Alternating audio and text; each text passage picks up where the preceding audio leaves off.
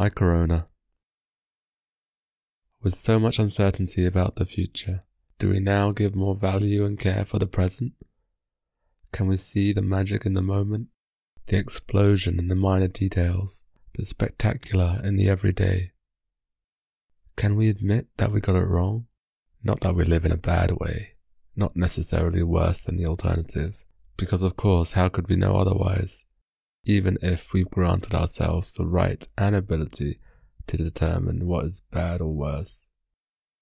But more importantly, we cannot admit that we got it wrong, because we asked the wrong questions, in the gap left by not really questioning anything.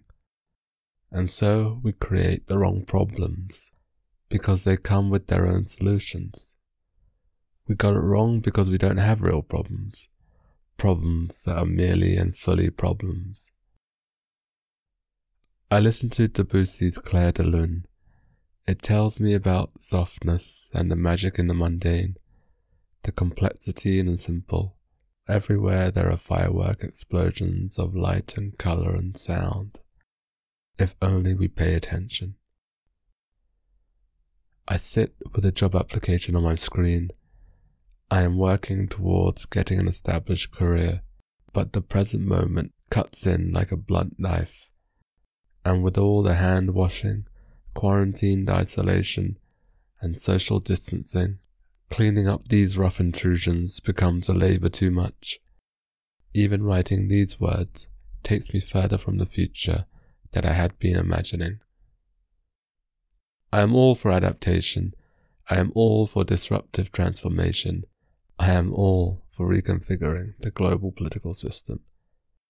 But how do we create unity when we're locked away in our houses? How do we formulate justice when employers can let go of their workers over Skype? How do we build trust when we have to pretend we no longer sneeze in public? How do we move in a new way of being when shopping is considered an essential activity? And don't get me wrong, we can't survive without it, but doesn't that tell us so much?